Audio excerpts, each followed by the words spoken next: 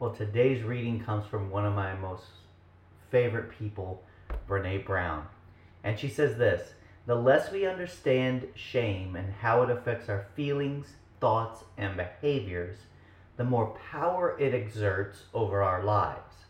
However, if we can find the courage to talk about shame and the compassion to listen, we can change the way we live, love, parent, work, and build relationships.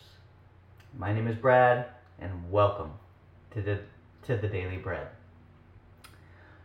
I know exactly what she's talking about. When I went through my mental health issues, even following my mental health issues, it was very shameful for me to be able to admit and to actually talk about it, right? Uh, and it had huge power in my life because I wasn't able to do that. But when I got to a point where I was able to forgive myself and move past that shame, okay, and I then had the courage to talk about it, and I had people surrounding me with compassion enough to listen to it, it totally changed the way I saw myself. It totally changed the way that I was able to be as a person, a husband, a father, a pastor, a coach, you name it.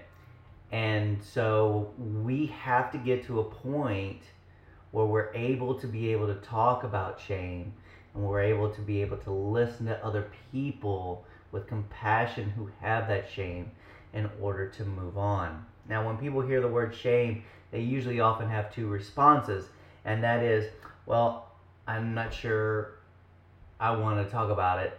I don't want to talk about it. I'm not sure what you mean, so I don't want to talk about it. Or, oh, I know what you're talking about, but I still don't want to talk about it, right?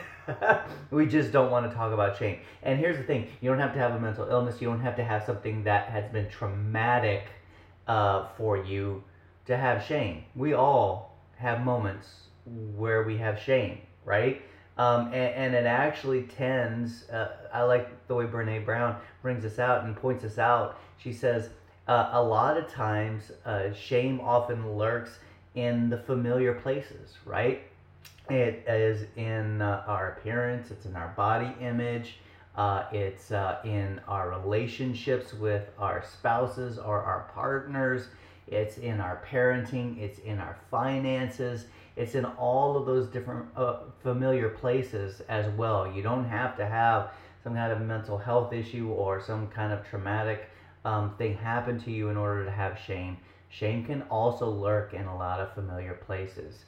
So I think for us today in the Daily Bread is to be able to recognize it and to be aware of it. There's where that mindfulness comes in that I often talk about, right?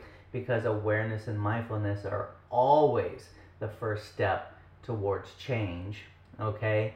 To recognize and to be mindful of it, but then to be able to either talk about it if it's with us or be able to listen with compassion if it's for somebody else. All right.